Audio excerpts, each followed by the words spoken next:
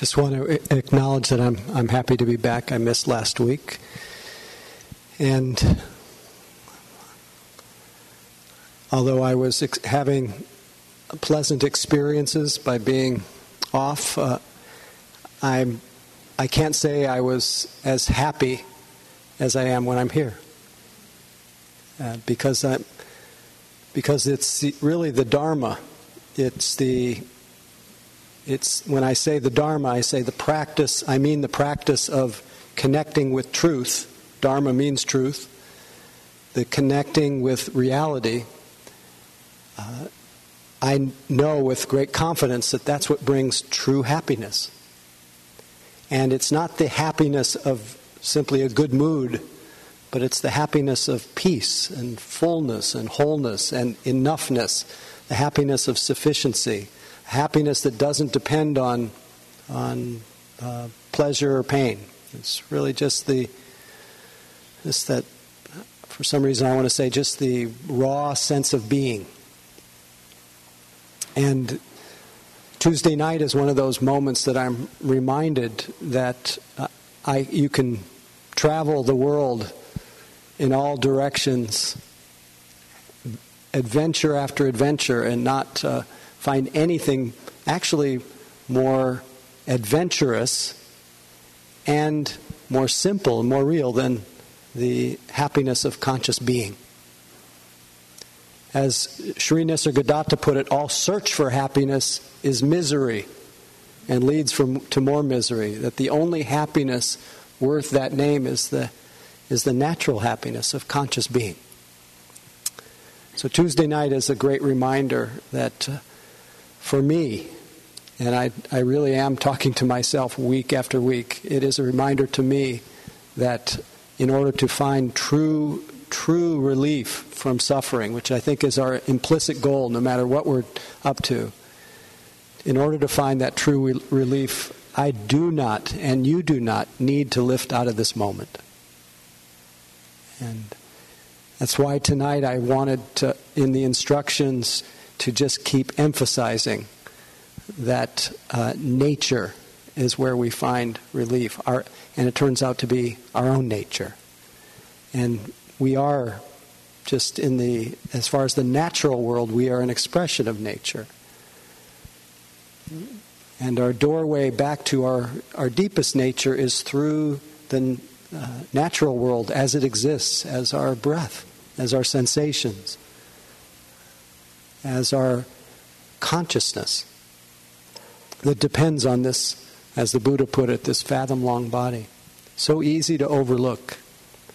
So close, yet, as the Hakuin Zen master says, so close when we search for the truth afar. Lost on dark paths of ignorance, we wander, all confused. But when we stop and we keep quiet, we look within, where is there any place better? In some traditions they say, when you're present, all desires are fulfilled. So that's just my small expression of appreciation for having this opportunity to hang out with you and to remind myself of that open secret of the happiness of a Buddha, which simply means the happiness of awakening to our natural state of presence. As I was sitting tonight, there were several streams running through my mind, and some of it had to do with inner and outer adventure. And I'll try to tie in all the different themes, but I had the recollection, and perhaps because I just talked about it here before, but because I'm having more senior moments, I don't remember what I talked about. But I remember the first 3-month retreat, a 3-month silent retreat that I went on back in the 70s. My father didn't sleep through the night for the whole 3 months. He thought maybe I'd gone off the deep end, joined a cult, and then he saw that I seemed pretty okay when I came out, and that I was nice. And the way I explained it to him was that I characterized him as a traveler, and my parents were prolific travelers. My dad worked at a retail furniture store.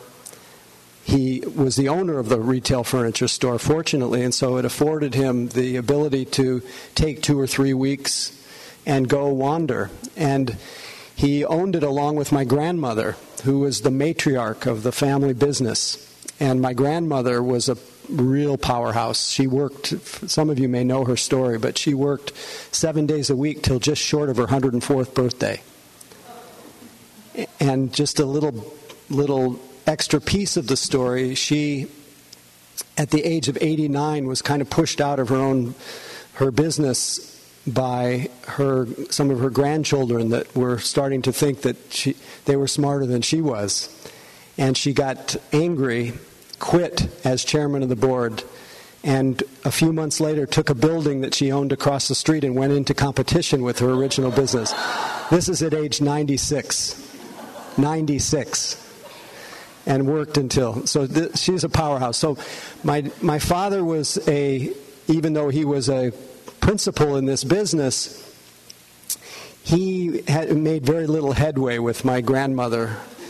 And my grandmother had a son who was also in the business, and my father was at least as it's spoken about sometimes in family dynamics, he was not the in-law, he was the outlaw.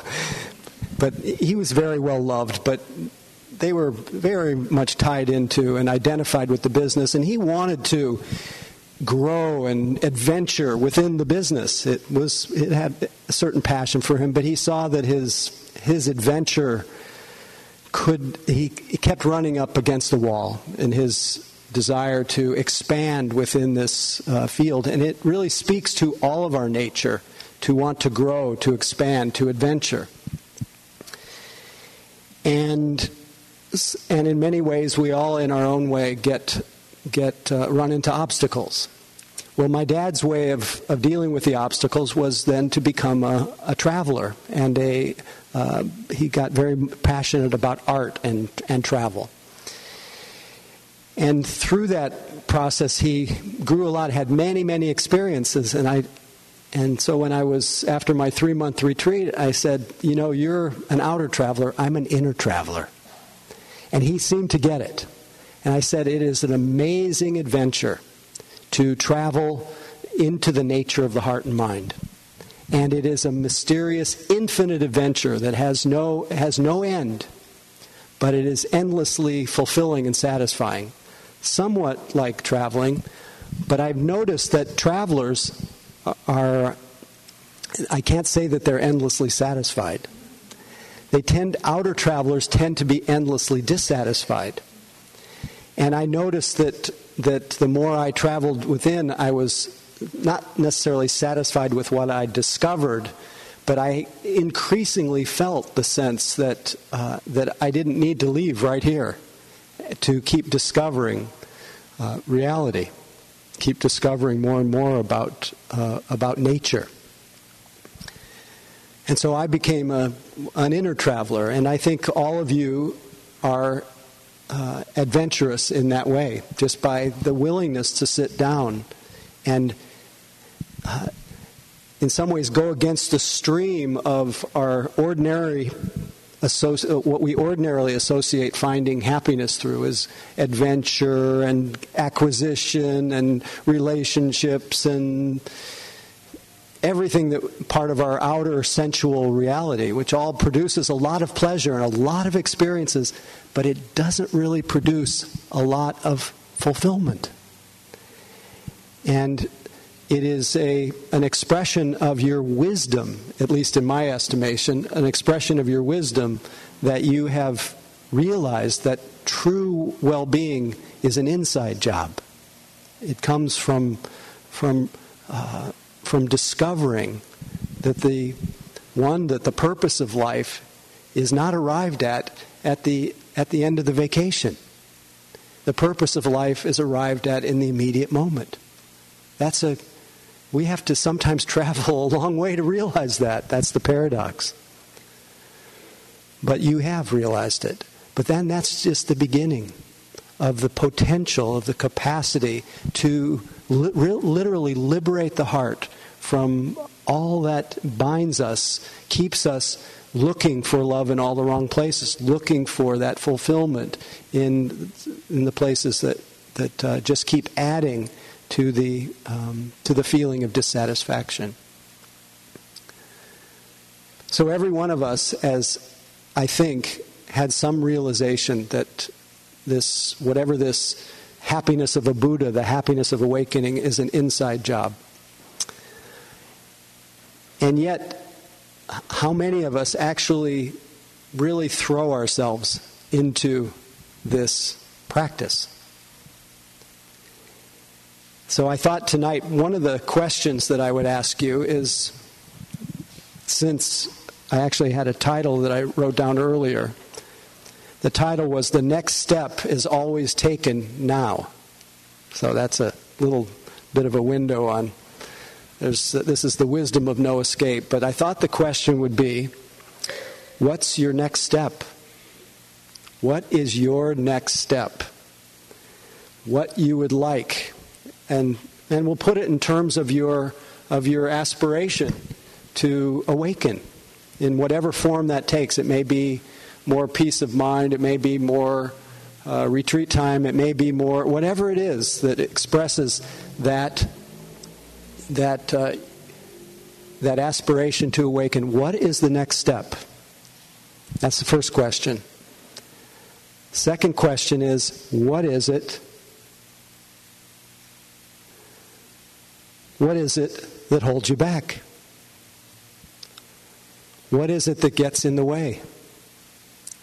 Now, just to give an example, sometimes fear gets in the way of becoming an inner adventurer, really taking on the adventure of awakening.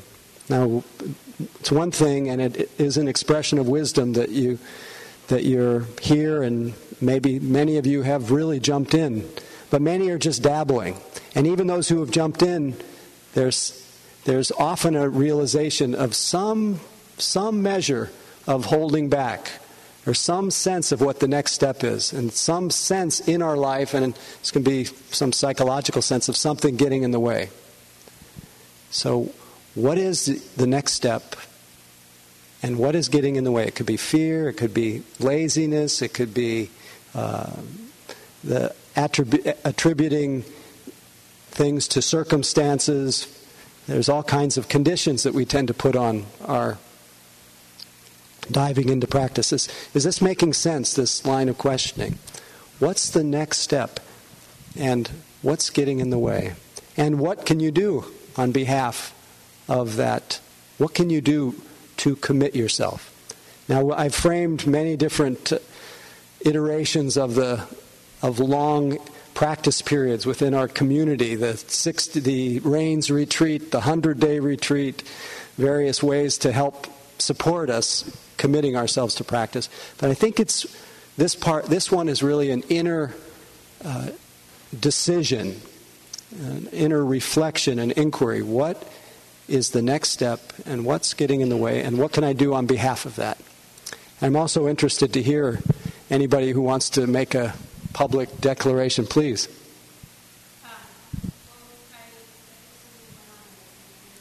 Recently went on a retreat.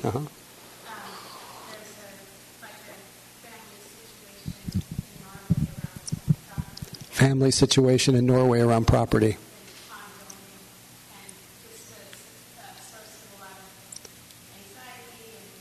Source of a lot of stress, anxiety.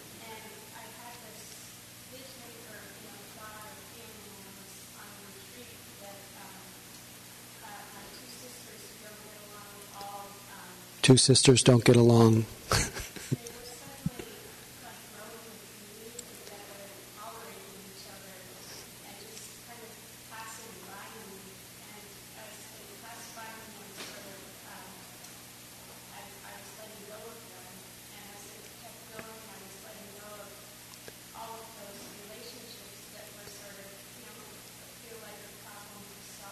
Yeah, you were letting go of relationships that feel like a problem to solve.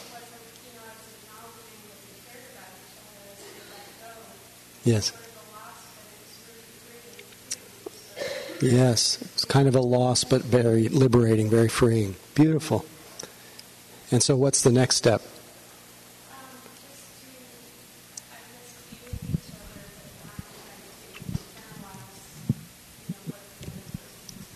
Be with each other, but try not to internalize what the other person's doing. So to differentiate, to let people be. Not just let yourself be, but let others be. Beautiful. Maybe this is more of an inner reflection.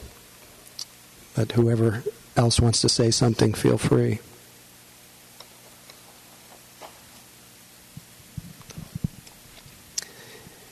You know, as I sit in this room and we perhaps are contemplating what the next step is and what gets in our own way, I look out in the room and as I often do, I feel the sense of interbeing, that whatever your step is, whatever your resistance or limitation or fear that you need to swim against, whatever it is that you need to do to enter the stream of the Dharma, the stream of nature, to kind of re-enter your natural state, whatever you need to do, you actually do not just for yourself, you do for me and you do for everyone in this room.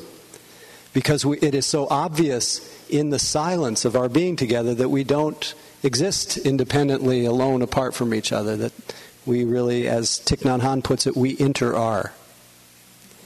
And there was no moment that so joyously expressed that interbeing than last, I think it was Wednesday night. Does anybody know what I'm speaking about? Last Wednesday night, something quite miraculous happened in the world of sports. The first time in 128 years of the San Francisco Giant franchise, the pitcher, Matt Cohn, pitched a perfect game. For those of you who are not baseball aficionados, a perfect game is going through 9 innings, 27 batters, and not having one batter get on base, not one walk, and no runners, no runs, no hits, 27 batters mowed down. That's not quite the right expression. But my great good fortune, by some interbeing, I have no idea how, I was able to watch this. I was away, and I was able to watch it on television, and watched, starting in the 3rd inning, with rapt attention, knowing that there was something brewing. And then by the end, when the tension had built to such a huge crescendo, for those who were very much part of it, how many of you were aware of it as it was happening? Just a few people in the room. Believe it or not, even if you weren't consciously aware of it, you were part of it. And I'll try to explain. From the proximity of our observation, it looked, and the way we would normally think of it, we would think of this pitcher, Matt Cohn, pitching this perfect game. He gets the accolades, he gets the recognition, and we may remember, Matt Cohn pitched a perfect game, first time in 128 years. There's been 22 in the history of baseball, by the way, going back to the 1800s. But he gets the credit. But if you watch the game, it was obvious that it took everyone. It took everyone who was rooting for it. It took his teammates made heroic plays in order to preserve his perfect game. things that were beyond the ordinary. Everything was conspiring to support him for this perfect event, this realization, at least in my heart and mind, the realization of the interbeing. It was so obvious that he didn't do it alone.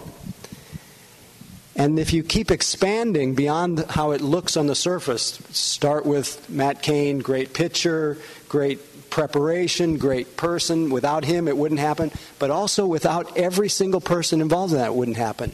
And without everything that has ever happened, that evening would not have come together. Without you taking a breath, that evening would not have come together in just the way it did at that time. That there is nothing in this world that happens completely independently apart from everything else. And anyway, it put me in a complete state of awe. And I can see Anne is nodding in acknowledgement of that. And it's just a reminder of what the Buddha called the deathless, the truth of the emptiness of self meaning the connection of all things, that nothing exists independently. There is no independent you that exists apart from all the things, everything that has happened in the world that has conspired to bring you in your nature into being at this moment, at this time. Not one thing could have been different. And that, to me, is a reminder of the Dharma, of how it is. Does this make any sense? If it doesn't, it's fun to contemplate. No, I can't see the direct relationship of my breathing that night to Matt Cohn's perfect game. But we're sharing the same field of consciousness and the elements of nature. We really are. We can't. If you really look deeply into our nature, you can't find a dividing line between me and Matt Cohn. And I think it's why when we are put in that high intensity moment, either as a spectator or in the middle of an event, a very intense event, we sometimes, and unfortunately it's often in the middle of exceedingly unpleasant events. It often takes natural disasters, wars, to break through our pattern of thinking that divides and separates and melts away that separation, and we see that we are of one heart, just what happened after 9/11. But it sometimes happens in the middle of joyous events, where the immediacy of it, the intensity of our connection, opens our heart in a different way. It opens our heart to mudita, to sympathetic or altruistic joy. I can't tell you the joy of that moment, the residue of it, the interbeing of it, extended for 3 days after that. Maybe I'm a little nuts. But that is our potential if we're open to it. So what gets in our way of realizing that inner being? What gets in our way of being able to respond with joy in the face of somebody's good fortune, or respond in compassion in the face of somebody's suffering, or respond in goodwill just at a smile?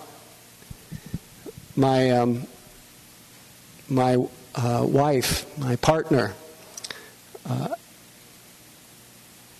stayed out of town for a few days after I came back because I had people to meet with, and I have a retreat starting tomorrow evening, etc., etc. And she was staying in this little inn, and in this little inn, every person, and maybe they were instructed to do this, but every person smiled. And she was so affected by the fact that everybody smiled at this place, uniquely different than some places where you go. And part of, after having spoken to her and thinking about this inner being, I wanted to encourage everyone as a practice of interbeing, as a practice of deepening this adventure in immediacy and presence, of awakening, to take on the smiling practice. Start smiling at people. It's very novel for big cities. Now, I've told the story many times here that when I moved here, I felt really isolated and alone because I lived in a small city, Tucson, Arizona, before, and everybody smiled at each other on the street and even said hello. And people naturally a little less safe here, but also just by habit, people close down, narrow their focus, and don't connect. Partly for good reasons, but part of it is a loss of, and I'll bring up the name of Yvonne's topic last week, a loss of discernment. Now, there are people you can smile at, and the people you maybe shouldn't smile at. But for the most part, we could do a lot more smiling, and we would realize a lot more inner being, and a lot more cessation of our own preoccupation with our internal drama, if we orient it in that way. And that, in those simple moments of smiling at another person, it's like taking a walk in the woods. It's back to nature. You're connecting with nature again. Every breath that you connect with, whatever it would mean to extend your commitment. I was rummaging through I was trying to find this Goethe, I think you pronounce it Goethe passage, and I'll try to read it right now, even though it's hard to read it on a phone. But this is what you can do or dream you can do, begin it. Boldness has genius, power, and magic in it. But here's the fuller passage. Until one is committed, there is hesitancy, the chance to draw back. Concerning all acts of initiative and creation, there is one elementary truth, that ignorance of which kills countless ideas and splendid plans. That the moment one definitely commits oneself, then providence moves too. All sorts of things occur to help one that would never otherwise have occurred. A whole stream of events issues from the decision, raising in one's favor all manner of unforeseen incidents and meetings and material assistance, which no man could have dreamed would have come his or her way. Whatever you can do or dream, you do or can do, begin it. Boldness has genius, power, and magic in it. Begin it now. Sorry, it was a little hard to read. Kind of loses its effect when you're mumbling, stumbling all over the words. But I think you get the point.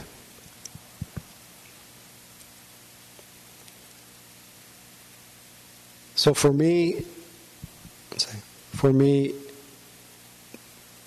getting back to whatever helps connect us with nature, with our interdependent, our inner being.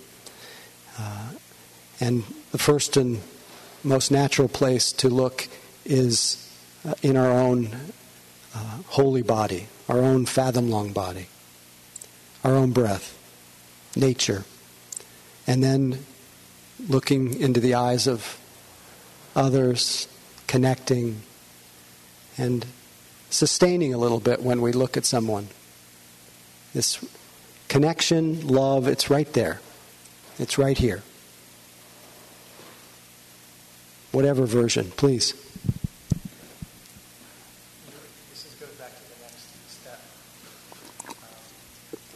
Getting back to the next step. I was on retreat, at Josh retreat this year, and was able to really identify just awareness, pure awareness. Yes. Of the moment. Able to just rest in awareness. It's like having an empty mind and just a wide, wide open heart. Empty mind, wide open heart. Mm-hmm. Lovely. So I feel like my next step is to find out how to open to that or connect with it through my daily practice. Next step is to connect with that, open to it in your daily practice. Beautiful. You don't have to travel very far for that, since it's natural. But the question though is what's getting in the way? Because at the time it was so simple. Well, often the question is what gets in the way. I don't know if you're asking me what the question is, but I do have a response. What often gets in the way is the thought that it's related, that it depends on the retreat.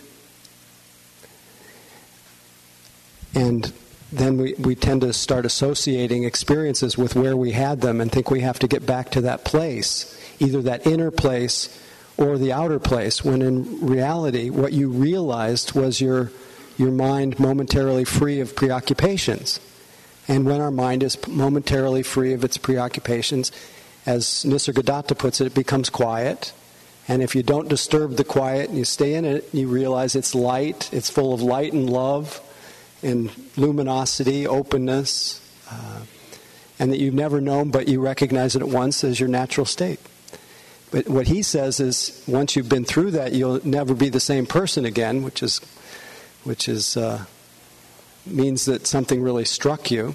But it's bound to return if the effort is sustained. The effort is sustained means refer to that every instant. Let that be the hub around which you live your life. If you have passion for that, really get used to it. And in order to get used to it, you have to believe that it's sitting here in the room. It's the very consciousness through which you're perceiving, is that openness. Yeah, I can see you see it. So then there's nothing keeping you except the mind that thinks that you'd like to see it sometime. And that very thought keeps it from being your natural state right here, when that thought is there. That's one hindrance, but then there's just the rest of the mind's habits and patterns and stuff in the world and the busyness. Well, I don't want to sound glib, but what I often say here on Tuesday night is that what we do is we use the hindrances every time we can notice that there's a defilement or something in our mind. We use them as our gong. We use them to refer not just to the hindrance that's showing up, desire, aversion, contraction, pain, whatever it is, but we use it to enliven and awaken the consciousness that's knowing it, the nature of the mind itself. And without the awareness through which you're perceiving that you just described, there would be no knowledge of the hindrances. So anytime there's knowledge of the hindrances, a close relative is awareness. And so you simply turn the other way every single time. Use everything that you notice, even in the middle of pain, turn toward the awareness that knows it. And then, as part of turning toward the awareness that knows it, are you with me? Part of turning toward the awareness that's knowing something, also just check to see if that awareness is colored with grasping, aversion, or if there's a little personalizing going on, if it's all about me. And those are the presence of the three primary poisons of greed, hatred, and delusion. So that's it. Whatever's happening, knee pain, what's knowing it? What's the quality of the mind that's knowing it? Simple. And relax. The relaxation is the best thing you can do all the time. No matter where you are, relax. Tensing up has never gotten more work done. It's never made you more efficient, if anything less. So relax, relax, relax. I think we have to end on that relaxing note. I think I'll read one last poem from the Northwest Native American tradition, translated into English by David Wagner, transcribed from the tape of poetry read by David White, entitled Lost. Stand still, The trees ahead, the bushes beside you are not lost. Wherever you are is called here. And you must treat it as a powerful stranger, must ask permission to know it and be known. Listen, the forest breeze. It whispers, I have made this place around you. If you leave it, you may come back again, saying, here. No two trees are the same as to ravens, no two branches the same to wren. If what a tree or a bush does is lost on you, then you are surely lost. Stand still. The forest knows where you are, and you must let it find you. A little quiet for a moment, taking in the forests of your own nature.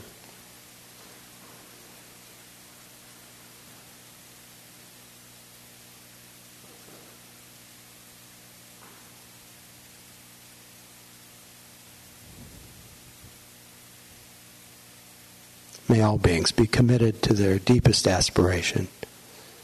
May all beings be liberated. May all beings be filled with loving kindness.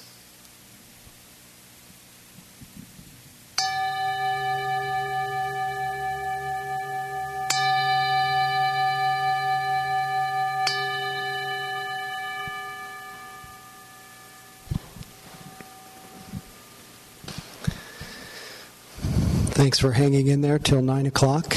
Just a gentle reminder of the way that we operate here is everything is offered freely. Teachings are offered freely because they're considered priceless, and so they're accessible to everyone. But in order for there to be a continuity of us being here and for me being able to keep doing what I do, we need this interdependent, this inner being of giving and receiving. So there's a Dharma basket for the $150 of room rental each week. Much appreciation for any of that.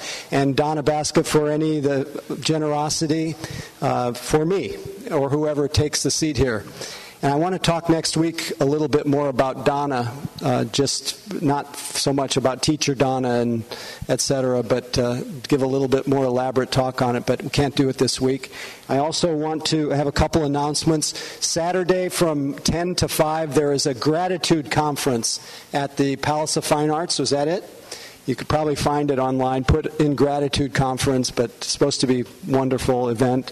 And also, thank you to all the volunteers, and we're looking for people to volunteer one Tuesday per month on a team of 2. If interested, please talk to Ann or Tara. And this is another expression of Dana. And Dana is meant to be a gift from the heart, not just a tip, not just a throwaway, but a gesture of the heart that brings joy.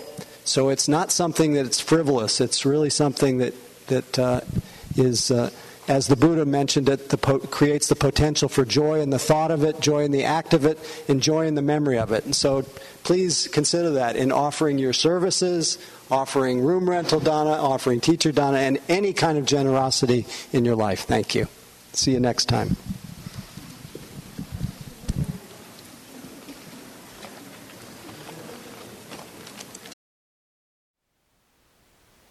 Thank you for listening.